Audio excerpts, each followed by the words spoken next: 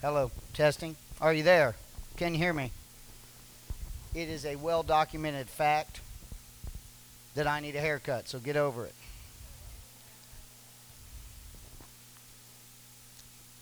Praise God. We got quite a crowd this evening. I'm excited about it. I'm especially pleased for those of y'all who attend my Sunday school class. You are doubly blessed. Praise God. You will recognize quite a few of the scriptures that we go over because we've been studying in Hosea. So obviously Hosea has been at the forefront of my studies and at the forefront of my mind. So bear with me as we go through some things that you may have already heard. But let's let God have his way because he can use these scriptures to show you new things. He can use these scriptures to show you and bring new light to them. But I'll tell you, like I tell my classmates, everything about the book of Hosea, everything throughout this is prophetic, and it has to do with the nation of Israel. It has come to pass. There's specific times throughout history that these things that we read about have come to pass concerning the nation of Israel. I leave it to much smarter men and women than me to bring that to light. I leave it to much smarter individuals to show you those things. But what I want to show you and what I want to discuss with you are how these scriptures can be used and applied to our lives. The Bible says, and I like to work off from the premise that all scripture is given by inspiration of God and is useful for all those things that it says it's useful for, John. And rebuke and doctrine, that we may be mature Christians. I also like to work off the scripture in the New Testament that says that all these things happen to them for our edification and teaching. So regardless of the fact that this has to do with Israel, it has to do with you as well. We can take from this and apply it to our lives. So there's some really good stuff I'm going to get to in the end. I'm really excited to show you the truths that God's shown me through these scriptures at the end of this, but there's some history that we need to go through first. Now, in Hosea chapter 1, God had, as you already know the story, God had Hosea go and marry a prostitute to demonstrate how the nation of Israel had turned from God and was an adulterous nation. He had Hosea name his children Lo Ruhamah and Lo Ami, his first two children. Lo Ruhamah means not favored, not beloved. Which is really sad because prior to that, God had told Israel they were his beloved.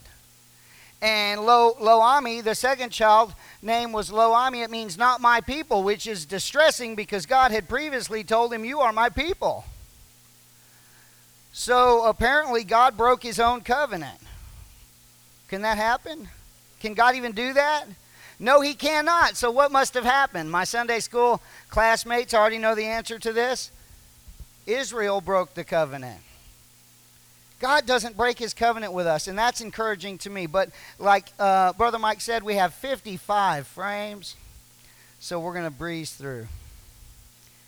By the end of chapter 1, he says, okay, I'll let those that were not my people be my people.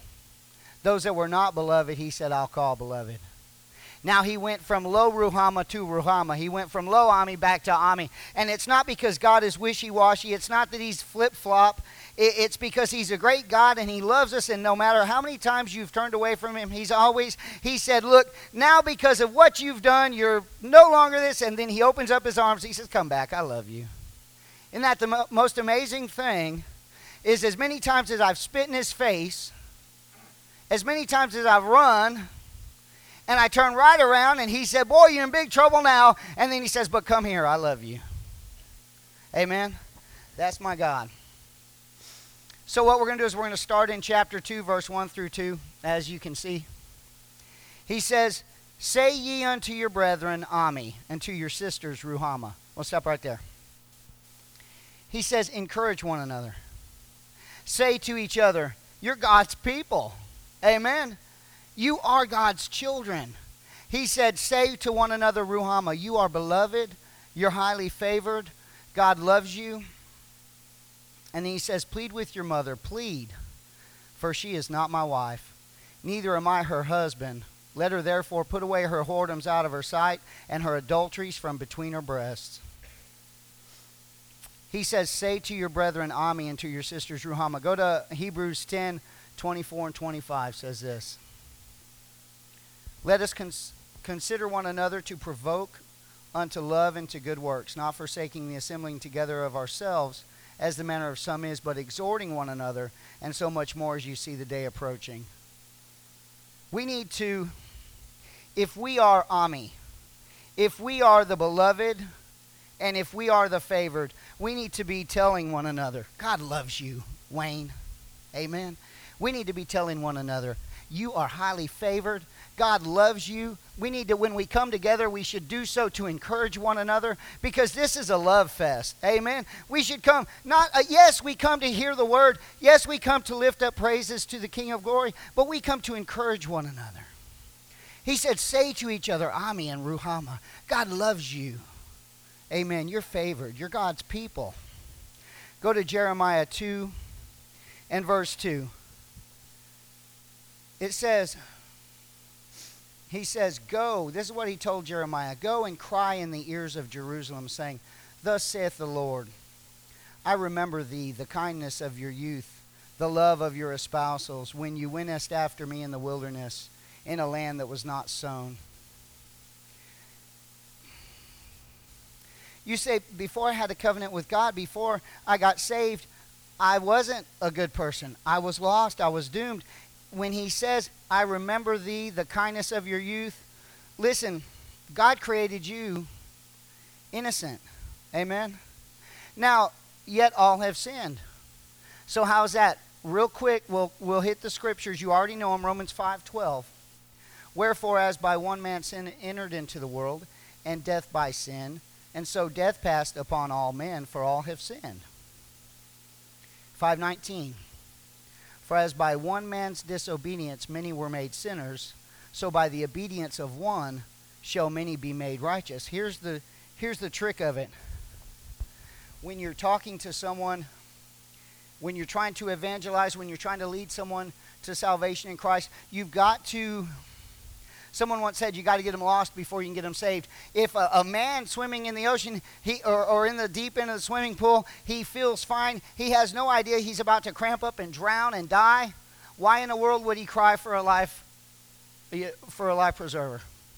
Why in the world would he cry for help? If they don't know that they're doomed for hell, why would they cry for a Savior? Why do you need salvation if you're not lost? So you've got to express to them, all have sinned. But so often people believe, you know what?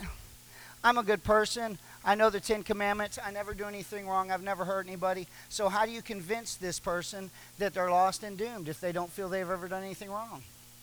Well, that's where Romans 5:19 comes in. Because by the disobedience of Adam, all were made sinners. See, you're not doomed because of your sin. You're doomed because you are a sinner.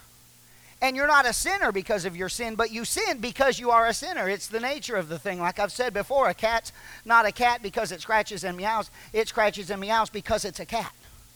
So we're doomed because of our lost nature is that we were sinners. Amen? We were born that way. But let's go back one. He said, I remember the kindness of your youth, and I told you were created innocent. But how can you be born a sinner and yet you're also born innocent? It blows my mind. I don't understand it. John can back it up. An infant child has no clue what it's doing. It has no clue that between right and wrong. It's born innocent, yet it's born in sin. I don't know. This is the best that I can come up with. Adam and Eve were created as full-grown humans. Adam was never an infant. He was never crying in the dirt and needing to be held by his mother. Adam was formed as a full-grown human. Eve was formed as a full-grown human. And we don't know how long they were frolicking in the garden with God. But at some point, they chose to sin. At that time, as God told them, when they ate of the fruit of the tree of the knowledge of good and evil, think about what it's called, the fruit of the tree of the knowledge of good and evil. They ate of the knowledge of good and evil.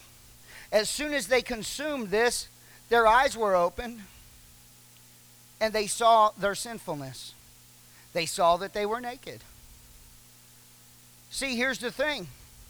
When you were born, you were as innocent as they were when they were created. You had no knowledge. When you came to the point that you could understand good and evil, you already were a sinner. See, when you were born, you were innocent. The tree of the knowledge of good and evil had already been eaten for you.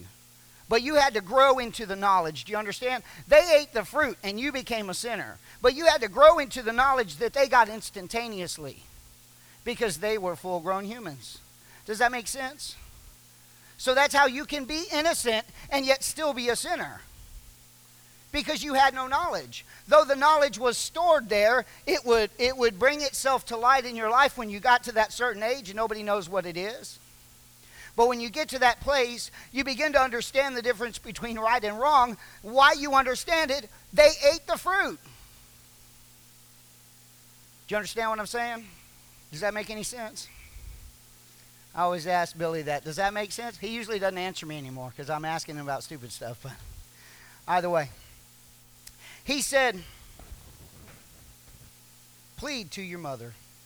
Let's get back on that. Isaiah 58:1. Cry aloud, spare not, lift up thy voice like a trumpet, he says, and show my people their transgression and the house of Jacob their sins. Go to Jeremiah 19:3.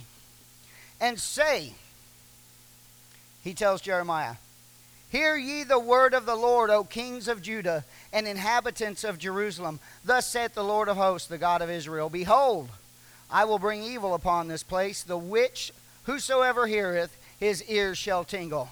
He said, Jeremiah, remember he told the people of Hosea's time, through the prophet Hosea, plead with your mother.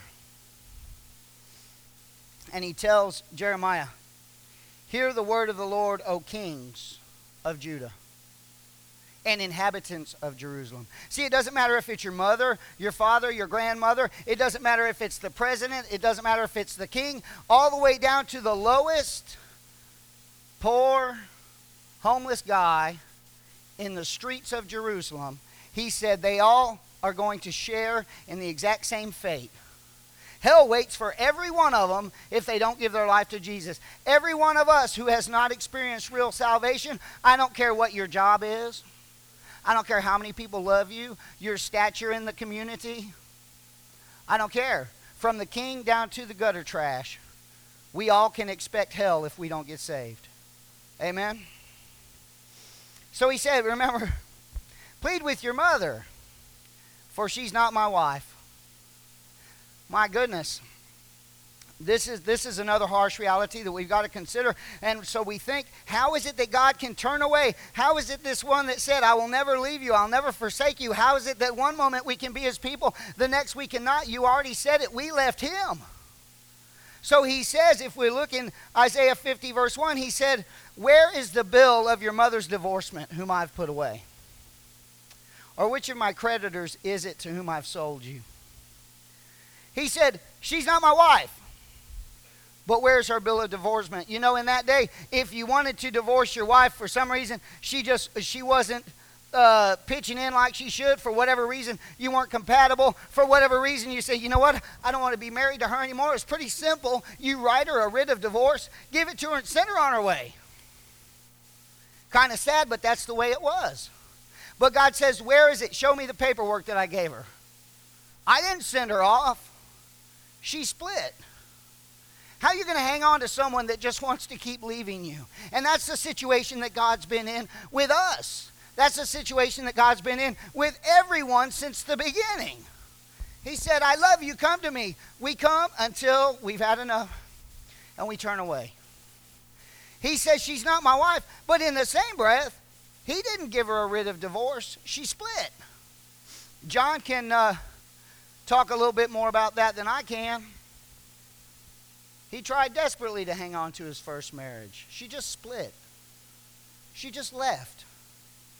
Praise God she did. Have you met Jenny? But that's neither here nor there. Amen? She just left. God said, I didn't divorce her. I didn't divorce you. Finish the scripture. Behold, your iniquities have ye sold yourselves. and for your transgressions is your mother put away. I didn't do it, you did. So, we're to plead with the mother. We're to plead with the kings. We're to plead with everyone. We're supposed to tell him this, and there's a sword coming. Remember, he told Ezekiel, if you don't tell him, their blood's on your head. And so, but we're afraid to offend them. Excuse me. But we're afraid to offend. And now I've got my scriptures all messed up. I like what Stephen said in Acts 7:51. Are you afraid to offend people? Are you afraid to tell them the truth? Think about Stephen. Look at his scripture here. You stiff-necked and uncircumcised in heart and ears, you always resist the Holy Ghost. As your fathers did, so do you. Which of the prophets have not your fathers persecuted? And they've slain them which showed before the coming of the just one, of whom you have now become betrayers and murderers. You think you're afraid to tell the truth? Stephen spoke up. Now, it cost him his life. I think that was probably the last things he had to say before the rocks started flying. Amen? They may have already been, he already dodged a couple of them when he said that, but he was still going. Praise God for Stephen. We've got a job to do. Plead with your mother. Plead with them. Okay. Hosea 2:3-4. And we will almost be done introducing this sermon. What was that? Lest I strip her naked. He said, plead with her. Lest I strip her naked and set her as the day that she was born, and make her a wilderness, and set her like a dry land. Remember that. Make her a wilderness, and set her like a dry land, and slay her with thirst. And I will not have mercy upon her children, for they'll be children of whoredoms. He said, lest I strip her naked. Luke 12:2-3 says this, for there's nothing covered that shall not be revealed, neither hid that shall not be known. Therefore, whatsoever you've spoken in the darkness shall be heard in the light, and that which you've spoken in the ear in closets shall be proclaimed upon the housetops. We talked about that in Sunday school for sure. I would rather confess my stuff to Jesus now than have it all revealed on Judgment Day. We're going to look at a couple more scriptures before we move on, and we're going to breeze through this chapter. But in 1 Corinthians 4:5, he says, therefore judge nothing before the time. Now listen, I can show you scriptures that says you and I are supposed to judge one another. We're supposed to be fruit inspectors, if you will. We're supposed to say, that's right, or that's wrong. We're not supposed to pass sentence. See, this word judge, it means don't pass sentence on someone. Don't count them up. Don't condemn them to hell because of what they've done. Because God can still turn their life around. So we're not to pass sentence on them. We can tell, yes, that is wrong. You're in sin. It may cost us our head like it did John the Baptist, but we're to do that. Amen? Now watch. He said, judge nothing before the time until the Lord come, who both will bring to light the hidden things of darkness, will make manifest the counsels of the hearts, and then shall every man have praise of God. You know, the Bible says, every knee shall bow and every tongue confess that Jesus is Lord. There's going to come a time. There's going to come a time, and let's read about that time. I love the scriptures. We don't have to think about what it says. We can go right to, he's got it in there for everything that we need to know. Revelation 20:11-14. And I'll go quickly. And I saw a great white throne, and him that sat on it, from whose face the earth and heaven fled away, and there was found no place for them. And I saw the dead, small and great, stand before God, and the books were opened, and another book was opened, which is the book of life. And the dead were judged out of those things which were written in the books. Do you see the difference? According to their works. And the sea gave up the dead which were in it, and the death and hell delivered up the dead which were in them, and they were judged every man according to his works. The dead will be judged according to the books, which has all of their works in there. See, you and I, watch what happens. This is really good. When we accept Jesus as our Lord and Savior, still if we sin, there are these books. Everything will be accounted for. and you will be accountable for everything.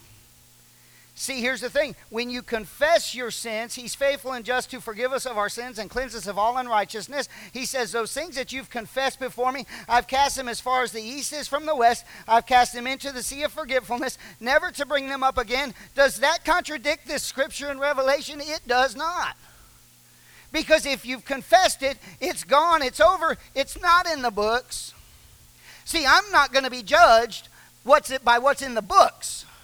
Because I'm not the dead that we're talking about. Amen? Are you? I'm not going to be judged by what's in the books. I'm going to be judged by what's in the book. And that's the Lamb's Book of Life. And the only thing, what I'm going to be judged by there is his name. Look it up. G-A-U-S. Yeah, that's him right there. Jason Gospel, he's there. I don't have to get judged by what's in the books because I've confessed it. And it's not there. Those hidden things are going to be shouted from the rooftops. But what I've confessed to him, he's forgotten and he doesn't bring it up. Amen? Now, real quick, just because I'm like John, I don't like to skip things. So let's quickly breeze through the next section of Hosea 2. 5 through 9 says, for their mother played the harlot. She that conceived them hath done shamefully, for she said, I will go after my lovers. They that give me my bread and my water, my wool and my flax, mine oil and my drink. Therefore, behold, I will hedge up thy way with thorns and make a wall, that she shall not find her paths. And she shall follow after her lovers, but she shall not overtake them. She shall seek them, but she shall not find them. And she shall say, I will go and return to my first husband, for then it was better with me than now. For she did not know that I gave her her corn, her wine and oil, and multiplied her silver and gold, which they prepared for Baal.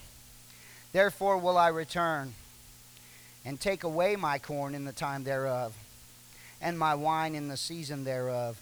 And I will recover my wool and my flax, given to cover her nakedness. There's a lot in there. There's a lot that we could talk about. There's a lot to be said. For time's sake, we're skipping this part. We're breezing through this. We definitely want to touch base on a couple of things. She gave credit for her supply to false gods and idols. God said, I gave you the clothes on your back. If you don't think so, I can take them away. God said, I gave you that food in your pantry. Don't think so? It's gone. I gave you that car. Don't think so? That was your starter. You want to go for the alternator? There went your alternator. God can do what he wants. And when we don't glorify him, we give credit to the idols in our lives and to the false gods in our lives. God is able to remove those things in the blink of an eye. That's actually going to set us up for what I wanted to talk to you about. Because this isn't it. Amen. I wanted to point one thing out. He said, she did not know that I gave her her corn and her wine, her oil, and multiplied her silver. The word there for her wine, all throughout the Old Testament, there's several different words that are used to translate into the word wine. This word is tyrosh, and it means fresh squeezed. It's not fermented stuff. It hasn't been on the shelf. It's not a worldly drunk. Amen? When he gave her the wine, it was the new wine. Because God wants you to be filled with the Spirit. He said, be not drunk with wine wherein is excess. This wine isn't a worldly drunk. This is a Holy Spirit drunk. Amen? He gave her the Holy Spirit wine. He said, I can take that away. I don't know about you, but once I've experienced the Spirit of God, I want as much of it as I can get. I want as much of him as I can get. Amen? Okay, real quick. Hosea 2. See, look, we're almost done already. Hosea 2, 10 through 13. And now will I discover her lewdness in the sight of her lovers, and none shall deliver her out of my hand. And I will cause her mirth to cease, her feast days, her new moons, and her Sabbaths, and all her solemn feasts. And I will destroy her vines and her fig trees, whereof she said, these are my rewards that my lovers have given me. And I will make them a forest, and the beasts of the field shall eat them. And I will visit upon her the days of Baalim, wherein she burned incense to them, And she decked herself with earrings and her jewels and went after her lovers and forgot me, said the Lord. Ouch. When he says, I will cause her mirth to cease, her feast days, her new moons, there's a lot there that we're not going to talk about tonight. But God had said in more than one place that when they would show up on the Sabbath day, they're constantly looking at their watch. You know anybody like that? Maybe you're like that. Maybe on occasion. Not all the time because you love Jesus. But maybe sometimes you've got other stuff going on and you're thinking, you know what, that game. What inning are we in right now? Does anybody know? Maybe I'm missing something good, and you're thinking about the game that's going on. You're thinking about what you're going to have for supper. You're thinking about anything other than the Word of God or worshiping God, and you're ready to go, and he said, you know what? I just wish you wouldn't even be there. He said, I get no glory from you looking at your watch. He said they show up on Passover and they're not there for me, but they're there for their own personal gain. He says, I'm sick of your feasts. I'm sick of your new moons. He says, I don't want your burnt offerings. I don't want your sacrifices. I'm disgusted by all this stuff that God had put all that into place for worship of him, not to be some doldrum thing that we absolutely have to do because it seems right, feels right, looks right, and people expect it of us. He says, if that's why you're here, I don't even want you here. He said, that stuff makes me sick and I'm tired of it. When you come into my house to worship me, and leave all that other junk behind. But that's not what I came to talk about. He said, right? He said, I will destroy her vines. This is when the good stuff starts. This is what he really wanted to show us. He showed me this while we were talking about it in Sunday school. I have to share this with you. I will destroy her vines, he said. Go to Isaiah 5:5-6. He said, and go now. I will tell you what I will do to my vineyard. I will take away the hedge thereof, and it shall be eaten up. And I'll break down the wall thereof, and it shall be trodden down. And I will lay it waste. It shall not be pruned nor digged, but there shall come up briars and thorns. I will also command the clouds that they rain no rain upon it. He said, I will destroy her vineyard. I will destroy her vines. I will take away the hedge of protection. Look at Hosea 2:14-16. We're going to get into it. Therefore, behold, I will allure her and bring her into the wilderness. Speak comfortably to her, and I will give her her vineyards from thence, and the valley of Acre for a door of hope. She shall sing there as in the days of her youth, and as in the day when she came up out of the land of Egypt. And it shall be at that day, saith the Lord, that thou shalt not call me Ishi, and shalt call me, that thou shalt call me Ishi, and shalt call me no more Baali. Keep in mind what we said a few verses ago. He said, I'm going to destroy her vines. I'm going to destroy her vineyard, her hedge. He said, I'm going to make it a forest. I'm going to take that stuff that she's cultivated. I'm going to take the ground that she's tilled up, all this area that she's made for her provision, this area that she's made to protect her little nest egg. He said, I'm going to turn it into a wilderness. The animals are going to feast on it. The hedge is going to be trodden down. I'm going to totally destroy everything that she's built for herself. Amen? He says, but I will allure her. Y'all know what that word means. Think about it. He's going to speak so sweetly. Come to me, my love. He's going to speak so softly. After he's destroyed everything that she's lived for, everything that she thought she had built up that was going to protect her, going to see her through her golden years, he's destroyed everything that she had, and then he's like, sweetheart. God is so good. He said, I will allure her. Go to Jeremiah 13:23. Can the Ethiopian change his skin or the leopard his spots? then may ye also do good that are accustomed to do evil. Jason, what in the world does that have to do with what we're talking about? We'll get there. That's got nothing to do with what you've been talking about for the last hour and a half. We'll get there. Look at Romans 8, 7 through 8. Because the carnal mind is enmity against God. It's not subject to the law of God, neither indeed can be. So then they that are of the flesh cannot please God. There's just too much. Go to John 6, 44. No man can come to me, says Jesus, except the Father which sent me draw him, and I will raise him up in the last day. He will allure her. He will speak softly to her. He'll draw her unto himself. He'll draw her into a relationship. I don't know how it worked with you, but in my life, when he was really leading people to talk to me, to present the gospel to me, I had turned so many people away. I didn't want to hear that garbage. I don't want to listen to that. But at some point, you know what? He broke down my hedge. He destroyed my vineyard. He got me in a place where I had absolutely nothing, and all I could do was just cry out to him, and he said, sweetheart, come here. Amen. I don't know how it worked with you.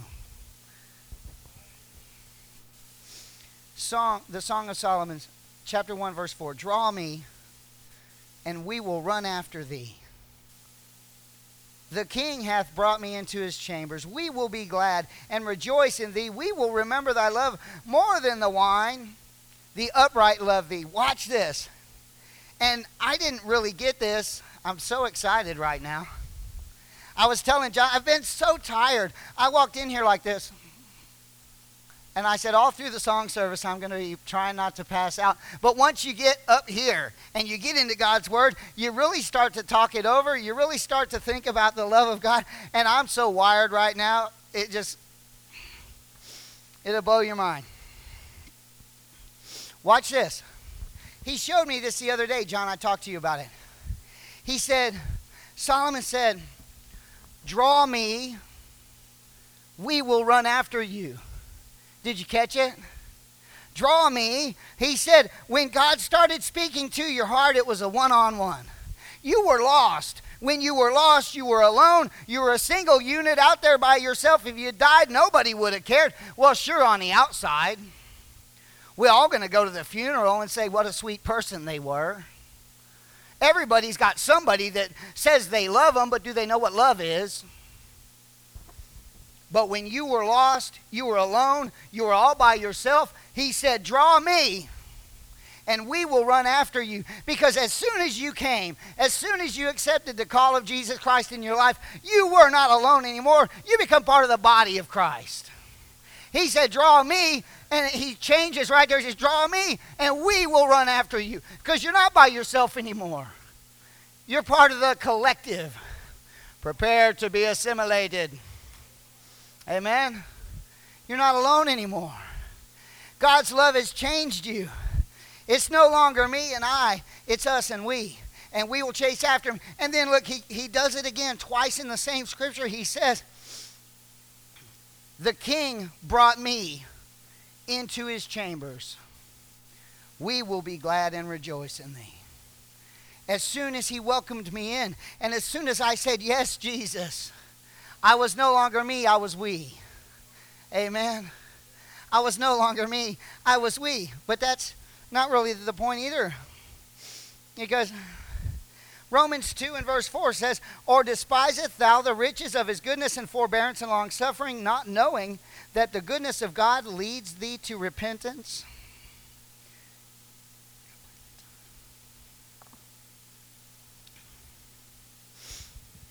See, when he destroyed her vineyard, when he beat down her hedge, when he destroyed everything that she thought she could hang on to and everything that mattered in her life, when he did all those horrible things to her, he didn't win her.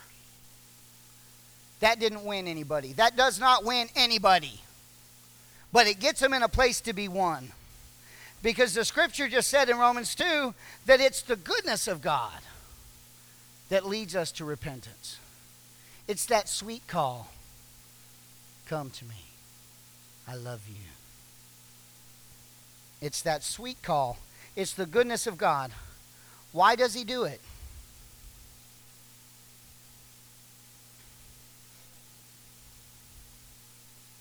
Why does he do it? Go to Jeremiah 31:3. The Lord has appeared of old unto me, saying, Yea, I have loved you with an everlasting love. Therefore, with loving kindness I've drawn thee. He didn't draw her by destroying her vineyard. He didn't draw me by getting me in a place where I had nothing. He got me in a place where I had nothing, and then he drew me with his loving kindness. Do you understand what I mean? Consider me like a sponge, not just because I'm big and fluffy. Don't go there. But I'm like a sponge because at one point I was saturated with worldly things. I was so full, I was dripping. I was dripping with worldly pleasures. I was dripping with worldly sounds. I was dripping with a worldly life and a worldly lifestyle. And I was just so full that I couldn't take any more. It's after he wrung me out.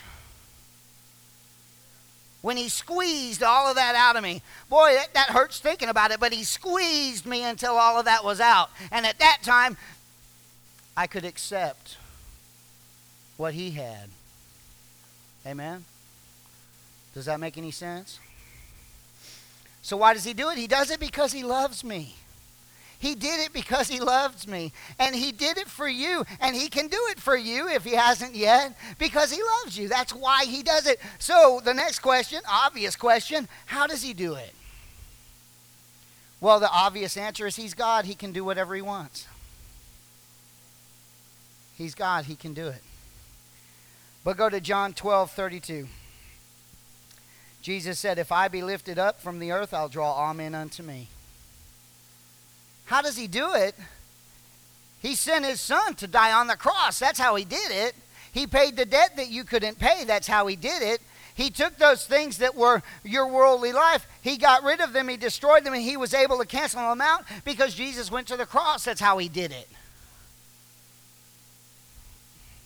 It's not rocket surgery. Amen.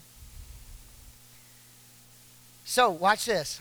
This is the part. Now we're getting to what I wanted to talk about.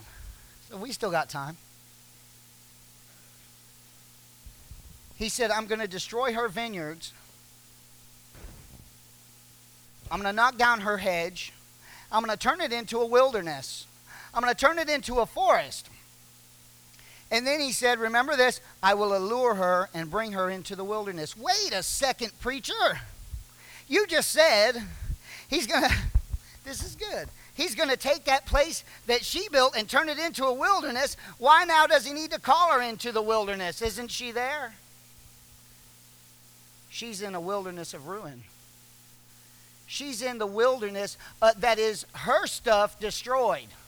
He says, I'm going to call her into my wilderness. Amen. Watch this. He said, and I will give her her vineyards from thence. He said, everything that she built up, none of that lasts. Work hard all your life. Listen, if you're trying to hang on to that bank account, God can get rid of it in a heartbeat. But keep in mind that he can give you a bank account from his supply. See, the wilderness that she was in was a wilderness of destruction because he took away everything that she thought she could count on because she built it. She worked hard all her life. She built up this nest egg. She saved up her 401k. She's done all this work, and now she can rest easy. She can relax in her golden years. And God said, you know what? Wilderness. And he did that because out of that destruction, he can draw her into his wilderness. What's the difference between her wilderness and his? His wilderness is the natural supply of God. We said this in Sunday school. It really seems weird to say that something of God is natural. To say that that's his natural supply. We think of nature, and it's not hard for us because the way we know God, we know that he is the one that provides all things. We know that he's the supply of nature. But to think of God as natural, We just don't. But the fact of the matter is that it's the nature of God to do the supernatural. So if anything is naturally of God, it's a supernatural thing. So the natural supply that comes from the wilderness that God draws you in is going to be a supernatural supply. Does that make sense? I know I'm going around about. I will give her her vineyards from thence. Now she has a supernatural supply from what God supplies naturally. Amen. And then watch this. He says, I will give her the valley of Achor for a door of hope. This is the hard part. Achor, the valley of Achor, it means trouble. It means I'm going to have trouble turning the page here. Achor means trouble. He said, I'm going to give her trouble for a door of hope. Just a few more scriptures, and then I'll be done. Not nearly hook time. My brethren, count it all joy. This is James 1, verses 2 and 3.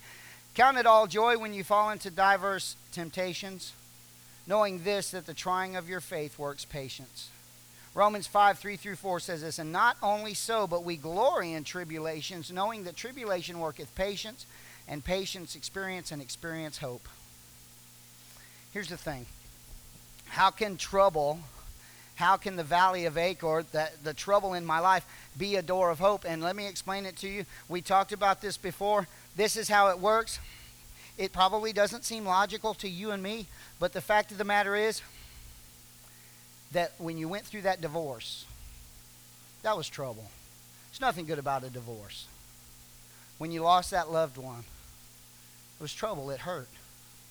You lost that job. It was trouble and it hurt. You cried out to God and he saw you through miraculously, probably. God's done miracles in your life. And usually when you need him the most, you cry out to him. Really, when things are going good, it's sometimes we don't remember to cry out to God.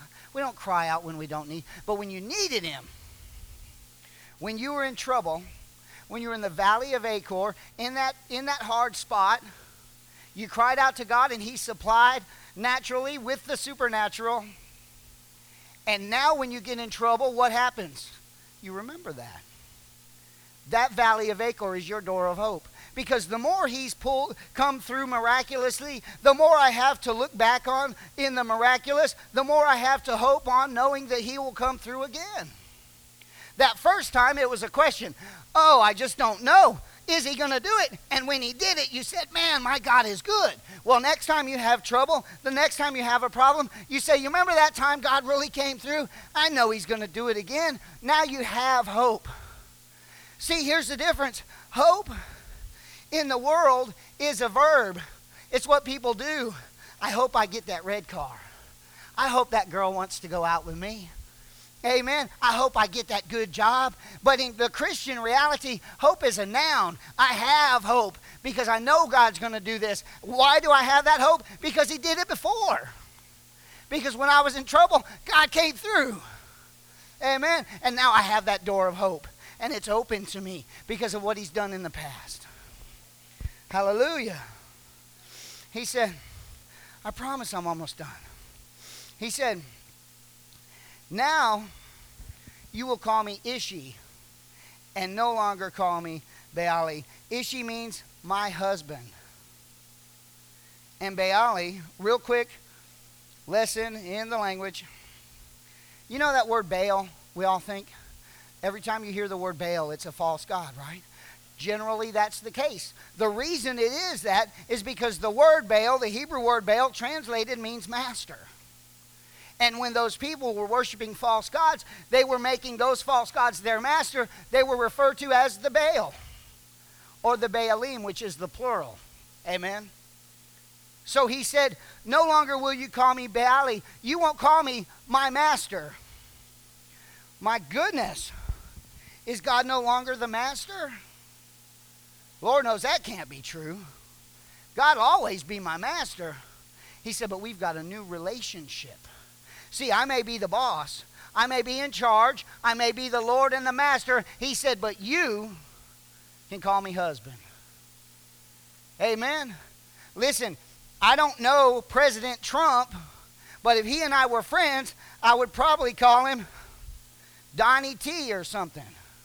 What's up, Donnie T? You do that now, you know, you might get thrown down on the concrete by a couple of Secret Service people. But if I knew him, I wouldn't have to call him Mr. President.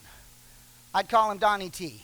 That's what I would do. I don't know about y'all. You might come up with your own pet name. I'd call him Donnie T just because it sounds good. But I don't know him, so I've got to call him Mr. President. Well, if you don't know God, you better keep calling him Master. But he said he may be my master, but I get to call him husband, and I get to call him daddy, because I've got a relationship with him that goes far beyond the professional title. That's why I want to bring out this next scripture. Where is it? Hey, I got plenty of time. Stop that. Okay, Isaiah 54:5. For thy maker is thine husband, the Lord of hosts is his name, and thy Redeemer, the Holy One of Israel, the God of the whole earth, shall he be called. Now, okay, remember the scripture where Jesus said, I no longer call you servant. Listen, I pray to God that I'll always be a servant of Jesus. But he said, I call you friend. I've got a relationship that goes beyond the superficial titles or the professional titles, if you will. I don't want to call them superficial because there's nothing superficial about the headship of Jesus Christ. Isaiah 62:4-5, and this is the last thing we'll talk about.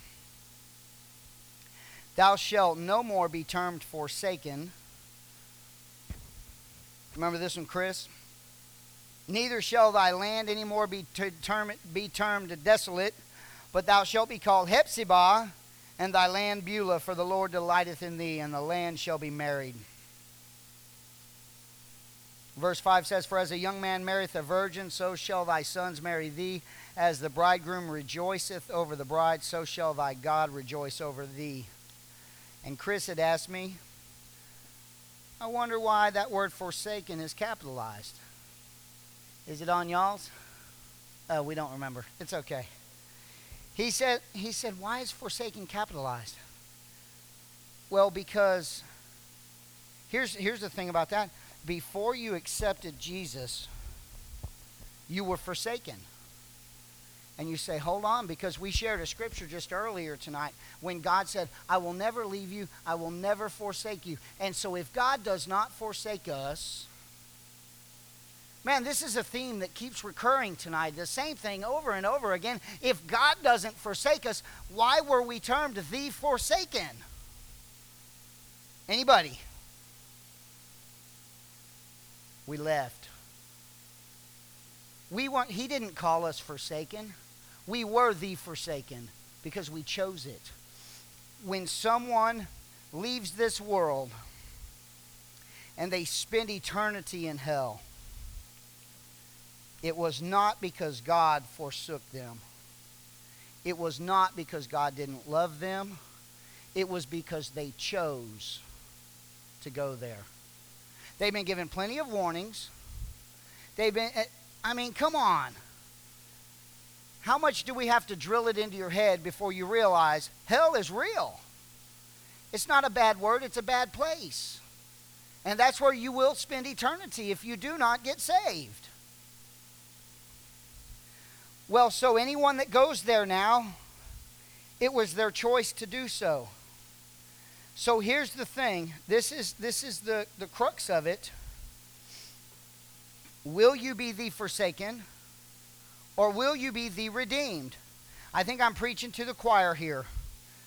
Any lost folks out there? Back in the back, you. No? Over there? No. But the bottom line is this. Are you going to hang on to the vineyard that you planted? Or are you going to be okay when he turns it into a wilderness? That's the takeaway from this. If you're trying to hang on to what you built, sadly, you're probably the forsaken. But if you'll let go of that, and this is good for lost people, but it's good for us too. You may be the redeemed, but if you're holding on to what you built, you are truly, surely going to miss out on the natural supply of the supernatural. I would rather he destroy what I'm hanging on to call me into the wilderness, because he will give me my vineyards from thence. Amen? Praise God. So tonight, you know what I do? And this is a thing for me, John Morgan, and I must apologize. John saw something. Maybe he received a call from God. I don't know. At some point, he came to me and he said, Jason, all of y'all were here. He said, Jason, I think the church would like to ordain you as an evangelist. Well, shoot, it seems to me like every time I get up here to preach, I go through a bunch of scriptures and I talk all kinds of mess, but I forget to evangelize. What's the whole point of having some fancy title if you're not going to live up to it? It's easy enough to be out at the restaurant and say, do you know Jesus loves you? But that don't amount to a hill of beans. That doesn't mean nothing unless you're willing to take the time to bring them to a place where if they don't know him, they can. And so even though I'm looking at a bunch of saved folks, you guys are here every blooming time I'm here. Faithful followers of Jesus Christ. If you don't know him tonight, you can. Now's your opportunity. Let go of your vineyard and let him destroy it so he can call you tenderly into his wilderness of supply. Tonight you have a choice. If you don't know for sure that you are saved, then get with us tonight and let's get you there. If you do know for sure that you're saved, what is it that you're hanging on to that you've tilled the ground in? What is it that you've built up for yourself that you're counting on, that if something happened to it, oh my gosh, oh my goodness, oh, what am I going to do now? If there's something in your life that you can look at and say, if something happened to that, I would totally freak out. That's what you got to give to God tonight. For me, it's my son. That's my vineyard. If something ever happened to Josiah, I would lose it. Tonight, I got to give him to God. Let him destroy that ground that I've tilled up so he can take my relationship with Josiah into the wilderness, because there is a natural supply of the supernatural. And now I'm finished. I'll stop. Come on, John.